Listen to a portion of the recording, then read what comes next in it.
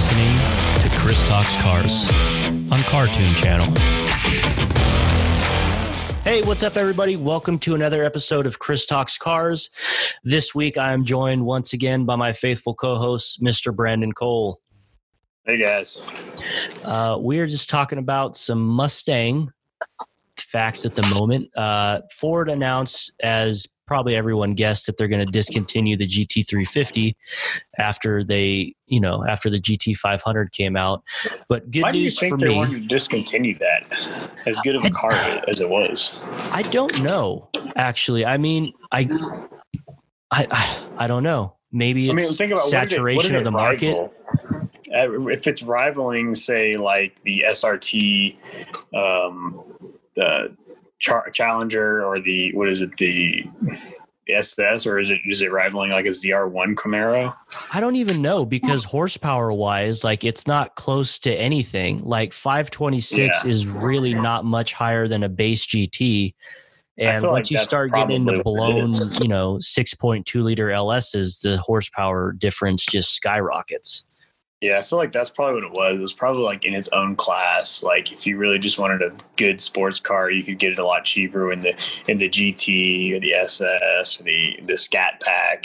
Well, I think it's more the track orientation of it. Like it's lighter and nimbler than an SS for sure. So how many people want to track, like a legit track car? I mean, very few, at least here. Unfortunate. Very cool car. I was a big fan of it. But yeah, the spirit lives on, right? The Voodoo lives on. The motor out of the 5.2 liter Voodoo engine that's in it is going into the new Mach 1, which is exciting. Yeah, so I'm really excited. Is the Mach 1 is that a new thing for this coming year? Because they haven't been making that since early 2000s, right? Yeah, it doesn't have a release date yet. Also, the article I'm reading is from June, so I'm seeing like productions from basic Mach 1s, 1969 to 79. They had a 2003, 2004, and then I guess there's a 2001. So I guess they haven't made it since 2004 is what I'm seeing here. I'm kind of excited about it. Not really my type of car, but I did really like what they did with the older, like 2003, 2004 Mach 1s. That shaker hood is one of my favorite Mustang features ever. Yeah, and it was really cool. And I mean, the car itself was pretty cool. I mean, it wasn't anything over the top crazy, but at the time, the engine, that little 4.6 was cranking out, I think somewhere like 305 or something like that, 320-ish horsepower. Let me pull up the wiki real quick. Yeah, and it was like, it was almost basically a Cobra engine, like a naturally aspirated Cobra engine. They had a 4 valves per cylinder, as opposed to I think at the time, a 3 valve in the basic GT. Mm-hmm. So it had really good flowing cylinder heads. They upgraded a lot of things in there. I'm a real big fan of just the way they set that entire car up, and I'm surprised it didn't really live on. I don't know if they're just trying to do short runs of this, like they have. That's the only thing I can think of with like that and the GT350 is they're just trying to maintain like not exclusivity, because you see a couple of them a week depending on where you're at, but they're also not completely flooded the market like your V6 or now turbo 4-cylinder Mustang. Right. But yeah. I pulled up the wiki for the Mach 1, and I can't imagine this is true for just the Mach 1, but you want to talk about some engine options, bro. Back then, there was a 5.8 liter Windsor 2-barrel H code, a Cleveland 2-barrel H code, a 4-barrel 351, another 4-barrel 351, Windsor and Cleveland, same, right? So you had two variants for what looks like, so you had two versions of the 2-barrel, two for the 4-barrel, a 390 with a 4-barrel, and then the 428s, the Cobra Jets. There you go, the Cobra Jet, 7 liters, baby. So that was just one generation. That's crazy. They had that many options. Yeah, those are all, in my opinion, pretty legitimate engines. I'm a big fan of the Windsor engines, but I mean they're basically truck engines. But I think it's because they're kind of like the LSs of the time, kind of like the small block Chevys. They just had a lot of aftermarket support for it, so you could do a lot to them. Right. Yeah. And then they took an unfortunate styling turn in the 70s, in my opinion, at least, like the big swooping or like the fastback, which I don't dislike fastbacks. I don't know. It's very 70s, which about it. It's definitely got a classic look to it. Normally I like that, but I'm not a big fan of old Mustang styling.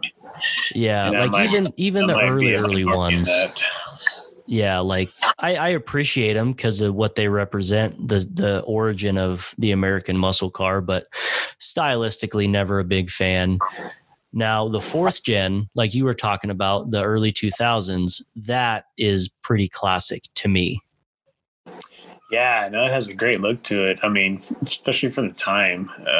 It's just the decals and of course, the hood scoop had exclusive wheels to it. I think it had that painted spoiler on the back. Yep. The two-tone. Yeah. And 305 horsepower. Yeah. In 2004. Okay. I mean, if you think back at the time, I mean, that was pretty good, but golly, even the Camaro like Z28 was making, like, on paper it made 325. I think realistically it made more like 340, 350. Probably another reason why it wasn't that successful. Are you talking about the 03, like the F-body Camaros? 98 to 02, and they had the LS1 in them. They rated them at like 325, but I think later on they basically were like, it's the exact same engine that's in the Corvette. So they couldn't, like, every part's entered like matching numbers on it. So it was basically, it had the same power as the Corvette, but they just said it had less, just for sales points, because people don't want to be like, well, why would I buy the Corvette when I'm getting the same amount of power? Dude, that's my theory about why GM probably smacked Camaro's dick in the last decade, because they were putting out some absolute rippers, man. Jesus Christ. Like, what was the ZL1? 600 and something horsepower? It's like 650, something like that. Yeah. That was like 10 years ago or something like that. Or right. Well, they had the Z28 out. Yeah, the Z28 was ridiculous. So that had the 7-liter, right? I think so. I believe it had the 7-liter. At the time, the widest front tires of any production car either. Yeah, well, there was a lot of hype about when the new Z28 came out, because it actually beat I hate saying this so I say it wrong, but like the Nürburgring, it actually beat the GTR around it. Wow. Everybody was upset. We're like, well, yeah, you put a set of slicks on a GTR and it's going to click off times like that as well. But yeah, the Z28 came with these real sticky tires. So but I mean, it was a legitimate performer, though. It did extremely well. Yeah. So the new ZL1, to compare to the Shelby, like we were just talking about, 6.2 liter supercharged V8 versus a 5.2 liter naturally aspirated V8, 650 horsepower, 650 foot-pounds of torque versus the Shelby with 526 and 429. These are the new Mustangs. That's the the current GT350 and the current ZL1. Okay. So what are we getting with the new Mach 1? I don't know. I didn't read too much. I mean, obviously the limited edition stuff like the decals, and they're only making a few thousand of them, so it won't be. You get the. Well, see, it's saying, maybe it's not going to get that flat plane crank. So it's saying here that the Mach 1 didn't get the that's the Ford article, but it's from June. So, maybe it's changed in the last couple months. Because, I got it from Matt D'Andrea, and he's a pretty legit source. He's not just some dude. I mean, The whole idea behind the flat plane crane, you can do overhead cam setup. It sounds pretty great, and I think it obviously did good for that GT350. But realistically, the Coyote is just so successful, no matter what it's in. If it's the F-150 or the Mustang, it's proven to be very reliable. It can make a ton of power. Basically on a stock engine, and it has exceptionally good flowing heads. And it's just for being the smallest engine in its class when it's competing against the Challenger's 6.4 and Chevy 6.2. I think it pretty much never makes more power than them, but just the fact that it's actually like right there, right on their heels with a 1.2, 1.4 liters less engine is, in my eyes, that's pretty impressive. So, why not just keep using this, keep improving it? I think like 2 years ago, they finally got a direct injection. Right. I think they were still using port injection before then. So, that was a huge upgrade. I saw a lot of tuning stuff on it. You can do a lot more with it. So, in my eyes, it would just make sense to go ahead and just keep using this thing. It's so proven, and I think it's gonna live for a while in the Mustang until probably something turbo takes over, or maybe they want to go bigger displacement, or just electric engine is going to take over eventually. So who knows if anything's going to come between that. I'd like to see Ford come out with their own Corvette. Like the GT500 is their closest Corvette competitor, but there's the GT, right, which is a supercar essentially, as far as category. You're not going to get super stoked if your GT beats a Corvette. I've thought about that many times over the years, and I never really understood why they never wanted something specific to take on the Corvette. Nothing bad about the Mustang. But it's a really pony great car. It's a 5 passenger. It's not a dedicated 2-person race car, basically. Yeah, and Ford's always been kind of sensible in the matter, and maybe it just doesn't make sense to sell it. It's right. not I'd have to assume that's the reason.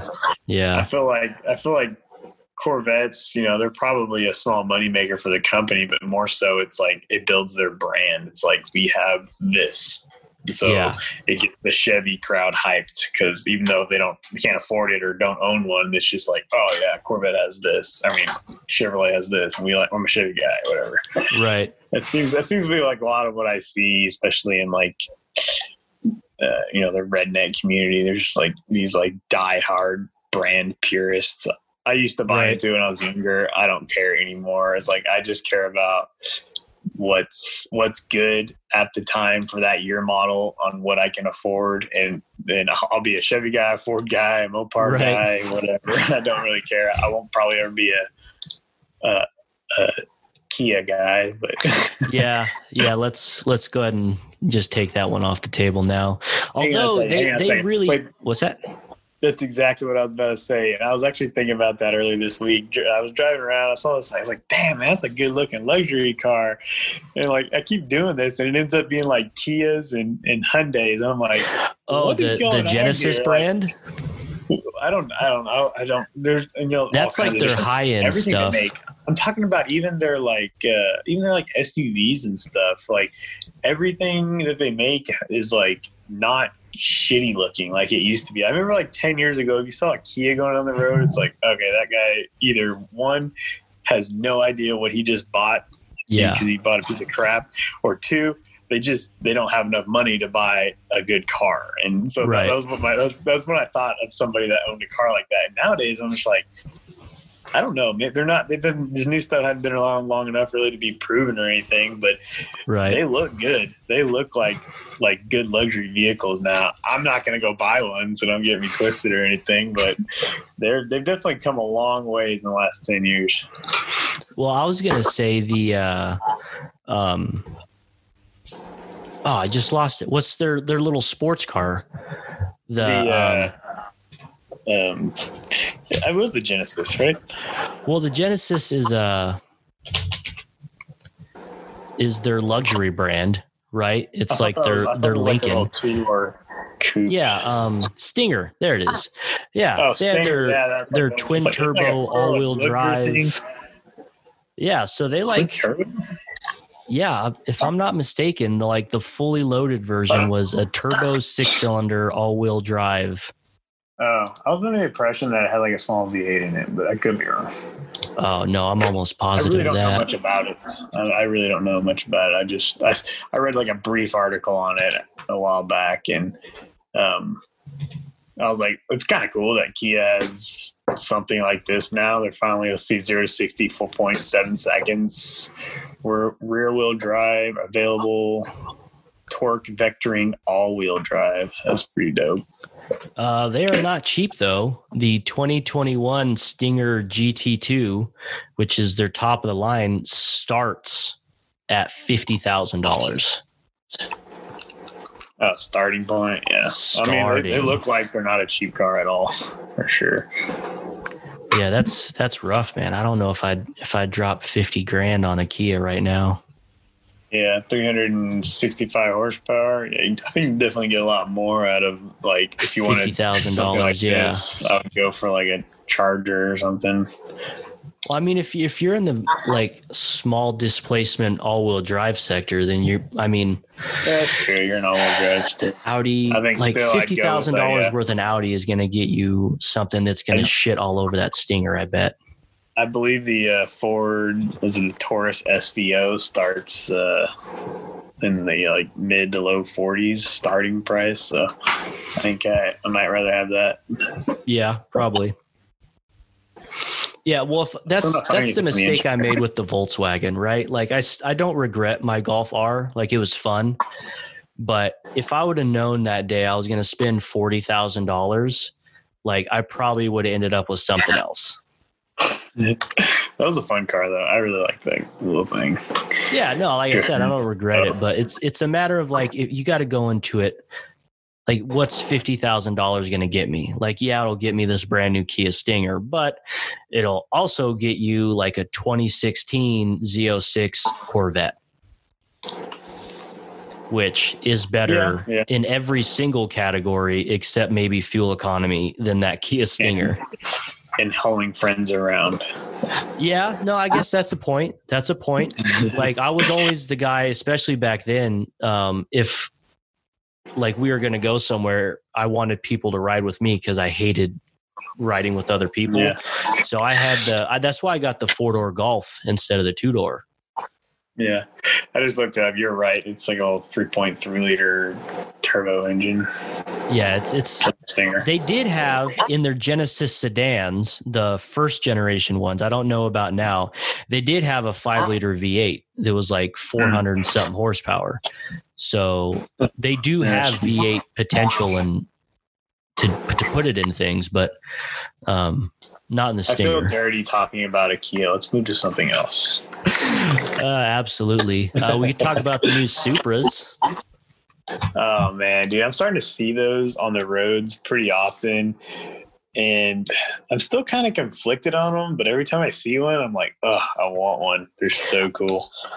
They're super JDM, right? Like with the curves and the big spoiler and everything. It's at my personal limit. The way the factory one looks, like I like it and it's good, and I would drive one if I could get one. But I've seen so many people just go full Tokyo drift with that thing and like just I haven't seen all that yet. They're actually making it more like when it first launched, it was basically like you get the best one or nothing. Like there's like a handful of options, and now I'm seeing it like they actually make like a 2-liter twin scroll single turbo inline 4 for it, which it's 250 horsepower, so it'll still be fun to drive because it's probably pretty lightweight. But right. I kind of hate when they do that. I get why they do it because it's how you make money. The same thing with like the Mustangs and Camaros when they put the little engines in them. But right, this is like a true sports car. Like its heritage was like a legitimate sports car through and through, and it had no bullshit version of it. It was just Actually, I take that back. Never mind. I take that completely back because I forgot that they did make a naturally aspirated version of the 2JZ back then. Yeah. So well, I shot myself in the foot there. Yeah, but I mean, there's the potential still there. Sure. Yeah. Yeah. And I guess you just don't see those anymore. They either get like swapped out or the engines get built for them. Everybody's done something to them at some point in time. Yeah. If you have a stock one, you're sitting on $250,000 there. And I'm not, I know. I really not exaggerating. You remember when I had the that S2000 and the Evo? Yes. I never saw your Evo, and it really upsets me because of all your cars you've had, that is the one I care the most about. Yeah, that's one I really do miss. That was just pure joy to drive. But I had a guy like offered to like straight trade me for his bone stock Supra. Obviously he wanted a little extra money with it, which wasn't a ridiculous amount, and for whatever reason I just really wanted a convertible for some reason, so that's why I went with the S2000. But I kind of regret it because I would have probably made a lot of money on that, even if but you probably would have also put the same amount of money you did into the S2000 into that Supra and had twice as much horsepower. Really? I disagree. I would have put half the money into the engine and made twice the horsepower. Man, you got me there. A whole lot. I mean, what I'm seeing is all these guys, they take the twin turbo setup off. They put a single almost nobody runs that. There. Some fuel and tuning and more or less making like respectable horsepower. Yeah. I think, at that point you need to invest in tires. That's when, I don't know. I go back and forth with my love of JDM. Like I will tell you, have single-handedly changed my view on Hondas and JDM in general. Because that's what I love about you is I'll get caught up in the hype about something and talk all kinds of shit on Hondas because there is a lot of shit to be talked on Honda people, which is an important distinction to make. Honda people are usually less than desirable. Honda engines and engineering are just, if you can separate the two, it'll increase your love of automobiles because the simplicity and everything else about at least old school Japanese design is unprecedented. Maybe in Germans, but even the Germans got a little caught up in the gadgetry sooner than Japan, maybe. My buddy from high school, Ryan, he got me into, he didn't really get me into it. He just showed me the same thing I showed you, was that yes, they are rice burners. They sound ridiculous. Most of the time they're doing ricer flybys and they're making tons of sound and hardly going anywhere. But the fact that they weigh less than every other sports car out there and their engines hold together really well, no matter what you throw at them, within reason.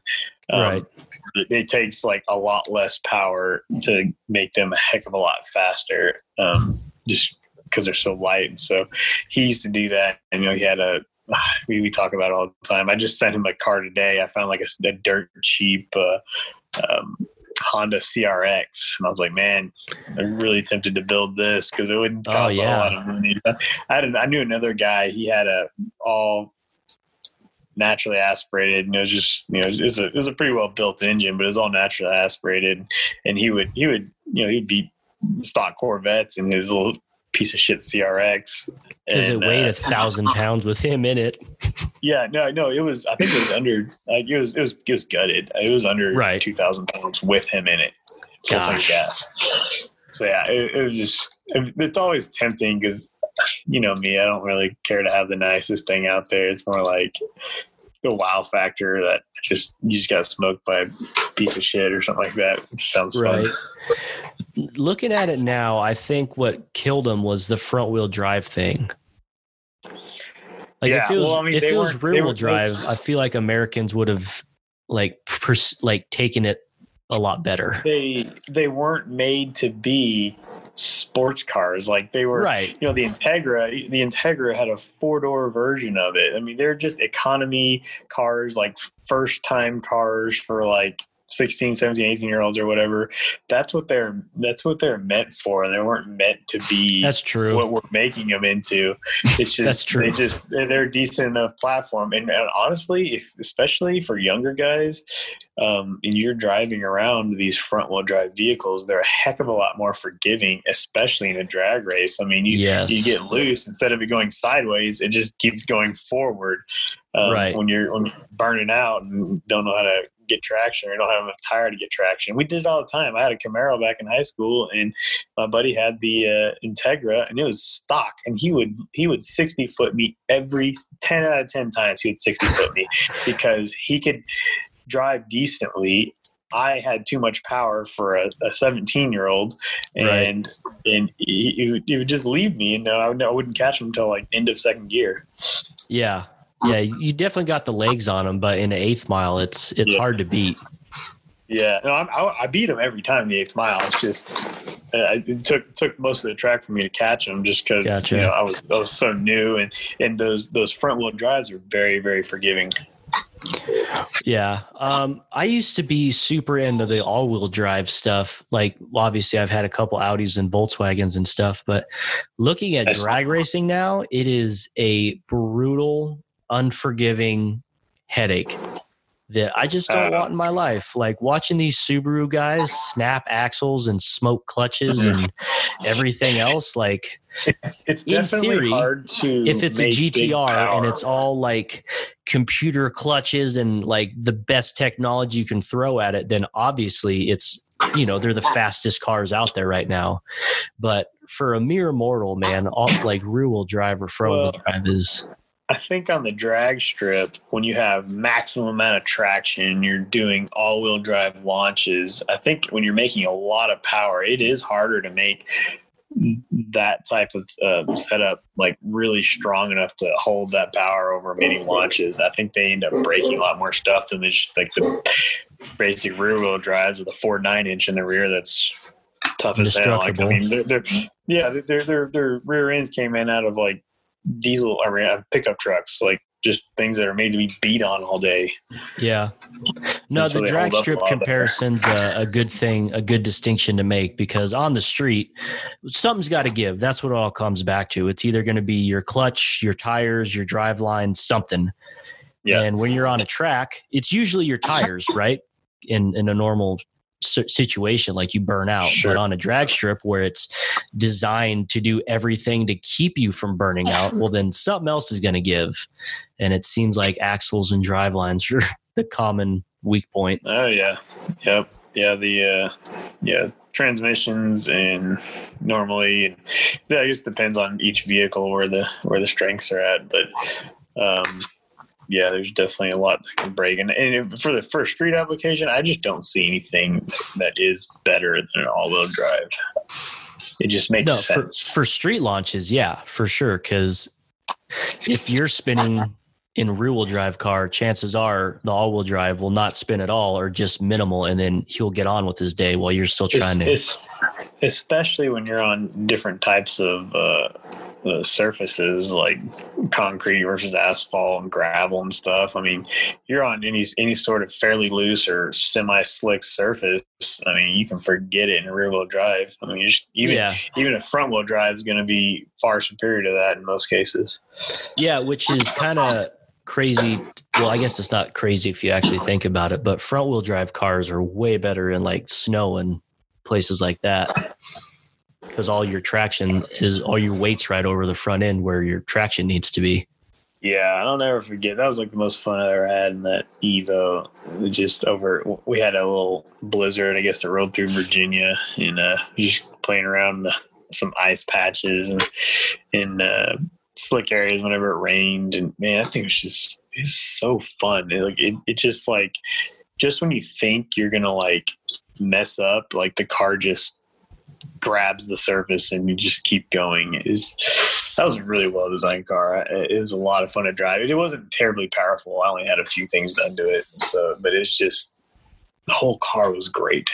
Well, it's what Japan does best. As a stock unit, everything works perfectly together. Like, you know what I mean?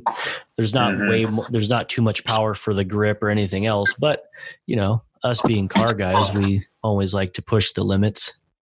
Sure. Yeah. Unfortunately, I feel like not unfortunately. Unfortunately for our bank accounts. That's what I was getting at. I feel like I'd be a lot farther in life if I wasn't a car guy.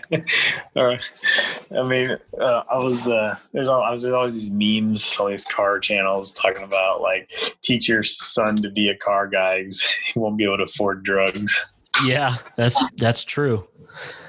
Yeah. It's an expensive addiction. Hopefully, man. I'm trying to influence my nephew right now. Get him in it early. So I gotta come clean on something here. Oh no. I talked a lot of shit about it in the past because I just couldn't get on board with it with my old school mentality. But you saw it the other day when you sent me that link. What do we get? Are you going to talk about gay marriage or something? Yes. I want an electric vehicle now. I'm totally on board with them. They just make sense. Every time I go to the gas pump, I'm like, damn.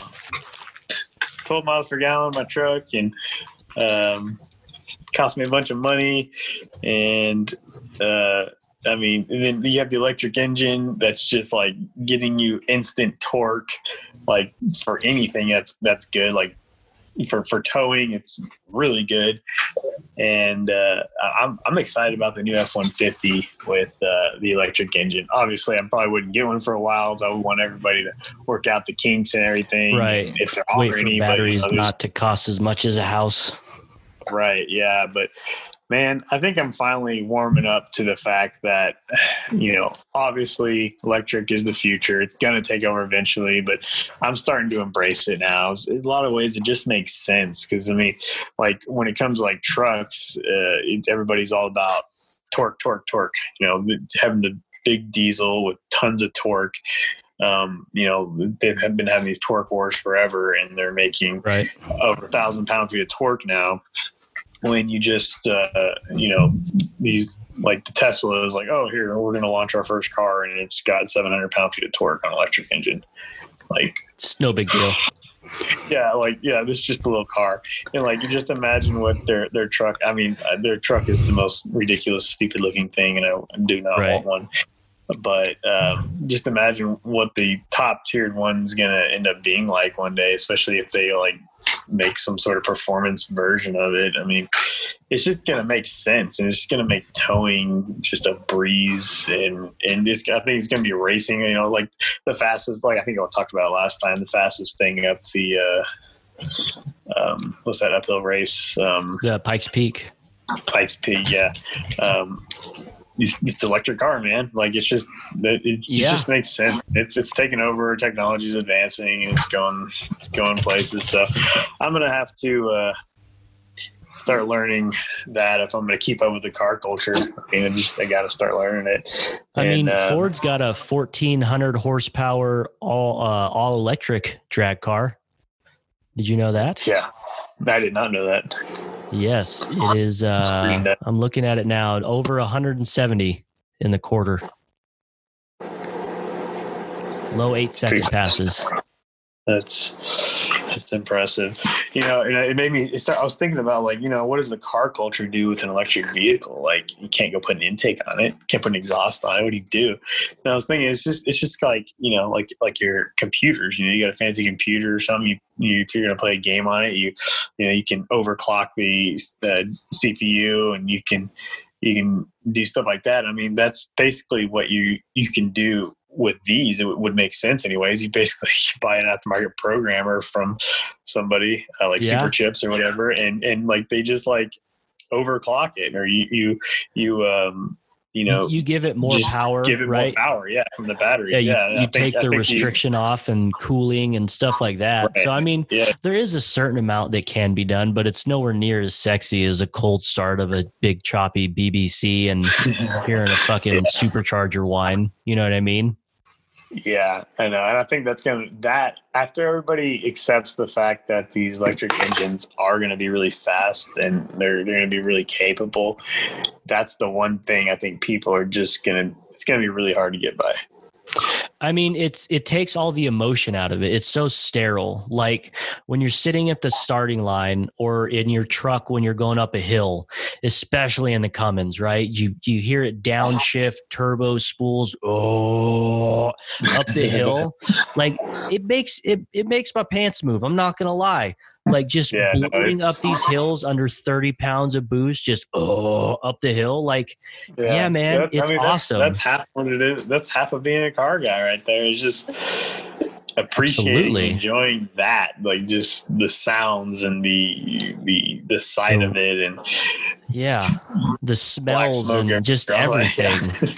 Yeah, for sure. Yeah, I don't know what it is. I've always liked the smell of a diesel exhaust fumes, not like sitting there breathing it, but just when they pass by, you get a whiff of it, and it's like, some of my fondest memories of when I was little with my dad was he ran heavy equipment, and we'd be doing side projects or whatever. We get there early in the morning and like all the equipment sitting around idling, warming up, and just like the cool, calm morning air with just a little bit of diesel exhaust in it. Oh yeah, takes me right back.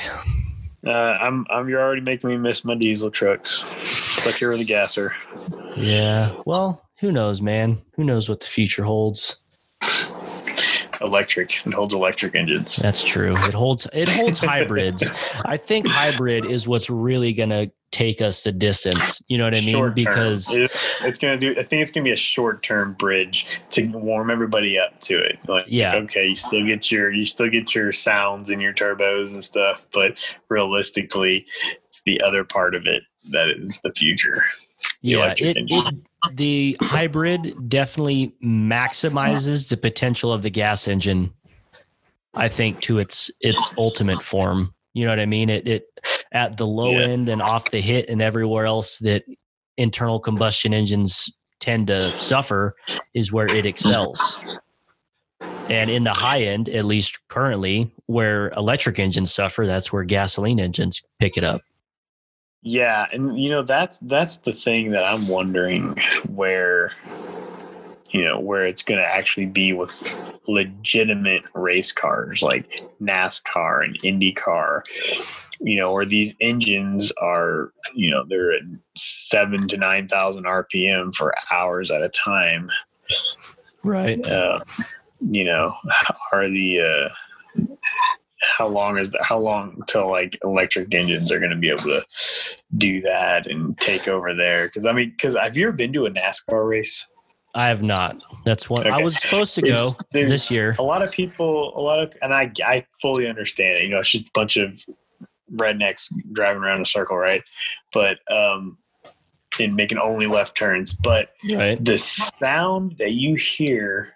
I've been to Texas Motor Speedway several times and a couple other tracks across the nation, and it is just a crazy sound. I mean, it makes the drag strips sound like nothing when these guys, when you got 50 cars flying by in a pack at 9,000 RPM. Oh, I can't wait, man. It's a bucket list item for sure. It legitimately hurts your ears if you don't have earmuffs on. It's pretty crazy. And just imagine going from that to 50 electric cars passing by. Like, was it? They've already got fully electric F1. I told you about that, right? Yeah, I've briefly seen some articles on it, and I'll be honest, I wasn't really that interested in it, so I didn't read it. Well, Audi pulled out of the prototype division of like endurance racing. I might be fucking this up. This was a few years ago, but yeah, they pulled out of it and it fully focused on Formula E. Like, I think that's what it's called. Yeah. I mean, that's the future. Like, even Cummins, as soon as electric thing became like a legitimate thing and they like the electric trucks were coming out, Cummins started developing their own electric engine. And, they're all, everybody's going to do it. One day Cummins, which has made diesels for 100 years or so, whatever it is now, they're just going to make electric engines. Eventually. That's what all the successful ones are going to do, at least. Like, I'm sure a lot of them will die off, cling into the old ways, and it'll be sad. The only thing that's going to be really needed for that type of stuff is like industrial equipment out in the middle of an oil field that's having to run something. So you might still need a diesel generator out there, but for the most part, it's just going to make sense to get with the times. So yeah, everybody's going to start making this stuff, and it's going to start finding their ways and its way into all of our everyday vehicles. And I'm going to miss the sounds, but dang, man, I think there's going to be a lot of good things that are going to come with it. For sure. And luckily, within our lifetime, it's pretty unlikely that we'll have none of those sounds. You know what I mean? Like, the odds of us going fully electric before you and I die are, I'd say, slim. So we might be the last generation, though. Yeah. I think definitely we're going to be one of the last generations to really experience internal combustion to its fullest. It's going to be around for 100 more years because people collect classics and do all that stuff. But right. Definitely a dying breed as we speak. I think still in full swing, but day by day, I think it's just going to start dwindling away. Yeah, I mean, it's inevitable, right? Change is one of those things, but yeah, I don't know. I'm excited about the hybrid stuff. Like, you look at the McLaren P1 and the Porsche 918 and the LaFerrari, like, those are savage fucking cars, and that's just like first wave, first generation stuff. That's what I'm saying.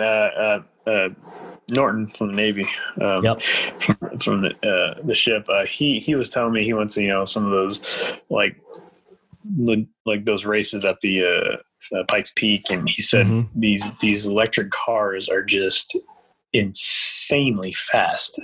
And as soon as he told me that, I was almost offended. I was like, no, they're not. How dare you? Internal combustion, they're always faster. But as soon as he said that, because I'd never been to one, so I don't know. So I was like, damn it. Yeah. You just hurt me mentally. You wounded me, sir. You wounded me. Yeah. I was like, yeah. So yeah, ever since then I've been dealing with it, man. And I finally just come to it. You know what? It's happening, and I can't do anything about it. So I'm just going to embrace it. It's a good way to look at it, man. Join them.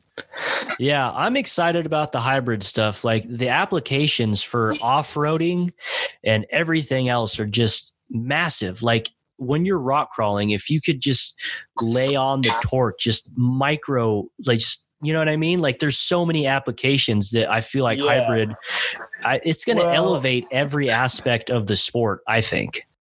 Well, I think hybrid is going to, it's already here. So the Ram 1500, if you get I think it's part of the max tow package. So you get the 5.7 liter Hemi, and then it has it's torque something. I don't know what it's called, or an electric something. Yeah.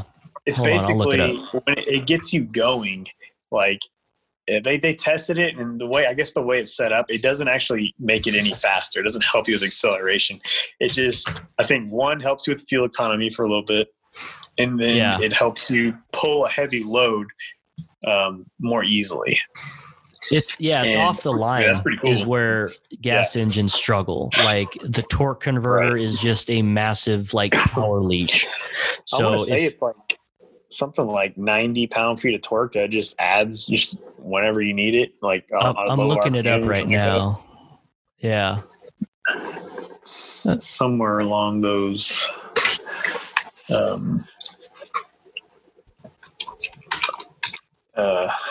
Somewhere along that line, but the whole thing just sounded pretty cool to me. It's still one of those things that I would steer away from because it's too new, and I'm worried about batteries, and I'm worried about electronics failing and that type of stuff, and costing you an arm and a leg as soon as warranties run out. But I mean, yeah, I think it's definitely going to be something cool in the future whenever they get it all worked out. Yeah, so you can get it's called eTorque, and you can get it on any model. The V6 eTorque is 12 horsepower and 39 foot-pounds of torque, right? Okay. Although the torque is multiplied by a belt drive, create a 90 foot-pound assist. The Hemi's eTorque motor is good for 16 horses and 49 foot-pounds of torque, multiplied through the belt drive to 130 foot-pounds. Wow. Okay. Yeah. I didn't realize it was available on everything. That's kind of cool, I guess. Yeah. I mean, but realistically, you get all the advantages of it. I mean, that's not a ton of torque, 30-some horsepower. I don't fully understand how it's multiplied, I guess, through gearing.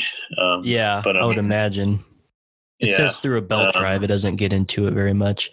But yeah, it's just off the line. That's like, obviously, the 5.7 Hemi has got it taken care of up top, right? Sure. But it's off the line is where your gas mileage gets destroyed, just everything. So if you got 90 foot-pounds just to get you rolling, just till the torque converter locks in, that is huge. Yeah, now that you mention it, it does really make sense to, like, if I'm cruising down the road, my F-250, which gets horrid gas mileage, I've noticed that, like, if I just cruise on the highway, I can, like, real back roads here in small town, I can squeeze 17 miles per gallon out of it. And when I get there, I'm like ecstatic. But the second I come to a stoplight and then I got to press the gas again, it's just like you can just watch the average drop just tick down. I'm like, stupid stoplights, they kill me. But yeah, just having that to where it just really helps assist you and don't have to work the engine as hard. I could imagine it would actually save you a pretty decent amount of fuel economy in city driving. Yes. Yeah. On the highway, hybrids, even like the Prius, gets worse mileage on the highway. So yeah, it's all the off the line. That was so weird. Yeah. Like hybrids, really the bread and butter is the city driving for fuel economy stuff. Yeah, I think that's pretty much what that thing's designed for anyways. Well, the Prius for sure. Yeah. But I mean, Chevy's been playing around with this hybrid stuff for a while now. I think we talked about this before.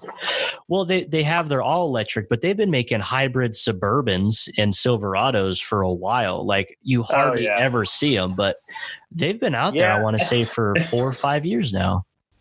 No, I mean, I think they've been out quite a bit longer than that because I've seen the older style Tahoes, which they stopped making in 2014, and I've seen them earlier than that. So they've got to at least be 8 or more years old when they first started doing some of that. At the minimum 6 years old, but I don't know much about them. They didn't get a lot of hype. Nobody really cared about them back then. So I guess they must not have been very good. Maybe it's that. I don't know. I see them in Escalade. They're an option in the Escalades. I see those once in a while because they really advertise it. It's like big bold letters on the side of the lower part of the doors, hybrid.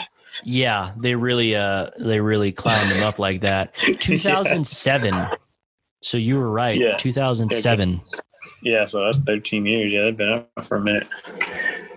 I don't know. I really don't know anything about them, but I do remember seeing them all the time. And it's just one of those things that, like, especially back then, I didn't care about hybrids. Right. And to be honest, I'm not crazy about them now, but again, starting to warm up to the fact because just of the advantages. I mean, there's a lot of advantages in adding the best of both worlds, electric and internal combustion engine together, working together. Yeah. I mean, sounds pretty cool.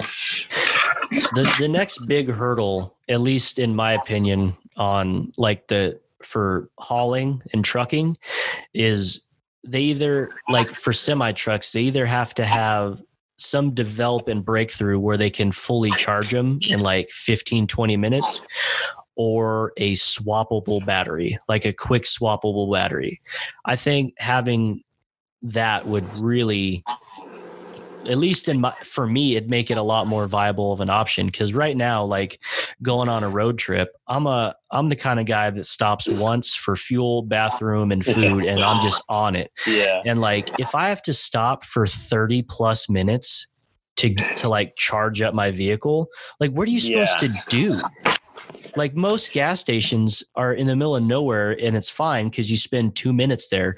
There's a lot of gas stations I don't want to spend 30 minutes at waiting for my battery to charge. Yeah, I think that's definitely a hurdle right now. So, well, and in cross-country trucking too, like all those guys, every second counts. So if you got to spend, if your truck is sitting still for 30 minutes instead of 10, like, it's just, the industry won't support it, in my opinion. Well, so I have pros and cons on that. So I think the biggest thing on a lot of big truckers, and my knowledge is limited on it, but I do have a little bit. And, some of these bigger companies, they will actually pay their drivers slightly more to drive 65 miles an hour or less because the trucks get better fuel economy. In a typical truck, I mean, they're even unloaded, they're getting single digit fuel economy. So loaded, if somewhere around, I don't know, like maybe like 6 miles per gallon, unloaded maybe around 8 or so. So the fuel cost is huge for these big trucks. And so having to wait an hour at a pit stop to fuel up really outweighs paying, $500,000, $700,000, depending on what time of year it is and how much fuel costs at the time. Really outweighs just that extra charge time. I don't know how they're going to charge you. I was actually thinking about that the other day too. Like, because if you go home, you plug it in, you're just paying whatever you pay to run your light bulbs and stuff like that. So over the course of a month, I heard that like some of these Tesla guys, like their bill is up like maybe $20 to $50 tops. Over a full month. So you outweigh that. I mean, that's a huge savings over gasoline. So it's multiplied times 100 or hundreds when you're talking about big rigs like that. So yeah, it sucks sitting there charging, especially those big batteries are going to take even longer to charge, but the cost is going to be a big difference for these big companies. So I'm sure they're going to be willing to do it. But on the flip side, on regular vehicles like Tesla has right now, I think you can do a 15-minute charge gets you roughly 75% battery life. And that's enough to just get you going again for another 150, 200 miles or so. And, 15 minutes, still a lot longer than filling up with gas, but it's doable. That's like a reasonable number. Terrible, for sure. Yeah. So, and you're talking about switching out batteries. The race cars actually do have that. So it's like when you pull into the pit thing, they basically just drop the battery like you're pulling it out of like a remote control car real quick, and then they plug up a new one really easy. I think it's even maybe on jacks or something. I just saw a brief video of it, and I was like, wow, they're just changing out batteries relatively quick right there. And it's so all the stuff is there. I think everything we're talking about has already been said and it's being worked on. So all these hurdles that are we not at the cutting edge of this, Brandon? I was told we're the cutting edge right now. Yeah. Well, as far as our viewers are concerned, yes, we are. Yes, we are. We are not really. So another thing that I was just thinking about with the infrastructure you're going to need to charge all, like once we get more and more electric dependent, like the amount of power we're going to start consuming is like think about the feed you would need for these giant truck stops that have hundreds of pumps, like a Buc-ee's, right? Imagine instead of fuel, they're pumping out electricity at all those pumps at a Buc-ee's. You would have to have a freaking substation sitting right there. Like, I don't know, like it's going to take a huge change in the way we build things. Okay. This is what's going to happen because I've already seen it all over. Okay, so you have these Tesla has these charging spaces, places like sporadically throughout the United States. Some of them are in a rural area. So if you're on a road trip, you map it out, you stop there and charge. Well, during heavy travel seasons, there's like dozens or maybe even 100 Teslas all lined up to get this charge. And so you're there all night trying to get the charge because there's only like 4 stations to charge at, and you can't go anywhere else. you're in BFE, nothing else around. There's nothing you can do. You just have to suck it up and hang out there and wait your turn. But there's a lot of other guys cruising around literally with a trailer and a diesel generator on it, charging electric vehicles. Yep. That is hilarious. That's so funny. I actually wrote a paper about that in a couple years ago for school. That's how green really is the green revolution. And like, if you live in California, where a good majority of the power is renewable and clean, then your electric vehicle is doing something. Now, let's not talk about the rare earth minerals that are like dug out of small caves in the ground by children overseas so your battery can be made, right? But if you're like in Pennsylvania, where it's like, or not necessarily just Pennsylvania, but the Northeast, where it's like coal and oil and like not the best, greenest energy, you're doing way more harm than good by driving your fully electric vehicle. Sure. Yeah. And I mean, there's definitely trade-offs everywhere too. Like even as far as like the environment's concerned, where they mine the materials for these lithium batteries or whatever it is, like they're just, I mean, it's causing like so much more pollution than it's causing just to mine the equivalent for oil. Yeah. Yeah. It's tough, man. It's like every string you pull, there's 100 other things that are affected. I'll say it now. I don't think anybody can really ever change my mind. There might be somebody out there willing to give it a shot, but there's no such thing as clean energy. It's nuclear is the closest we have right now, because the output of it is containable, right? Mm-hmm. And like, but making solar panels is so toxic and requires so much pollution that it's not great, right? But we're getting better at it. We're learning how to do it better and better. But yeah, it's nuclear is really the best we have as far as renewability and stuff and sustainability. Like solar and wind is great until there's no sun or wind. But that's some George Jetson stuff. You got a nuclear powered flying car. I mean, not necessarily in the car, but like as far as instead of having like natural gas, which is I guess cleaner than coal, but instead of having a big black cloud coming out, and nuclear is very safe if done right. Like a lot of people like to point at Chernobyl, but the Russians back then weren't known for doing things the best way. The containment for that was basically a shed. Like they just had it in a giant open room. It was terrible. Anyway. Yeah, I there's not much I can really say on anything nuclear. I just don't know anything about it, to be honest. Like I really couldn't comment on anything on it. Gotcha. So it is cleaner. I mean, it's give and take though, right? Because you gotta deal with the radiation and all that stuff. But that's. I mean, there's really not. I certainly don't know enough about it to talk anymore. That's what I've read is that nuclear is the cleanest. You can research and let me know. Yeah. Well, I probably won't do that. Yeah. Anyway, I think that's a good place to stop it for today. Talk a little bit about the Mustang and whatnot, but try and do these more consistently. I apologize for not being on it every week, but we will do better moving forward. And but you have an official co-host. Yes, my one and only, my right-hand man. We'll try and get on a more regular release schedule, and Brandon will keep me in line. So everyone, thanks as always for listening to this week's episode of Chris Talks Cars. Please don't forget to like, subscribe, rate, and review the show on whatever platform you're using. Also follow us on Instagram. I'm at Chris Talks Cars. He is Brandon Cole 67, and we will see you next week.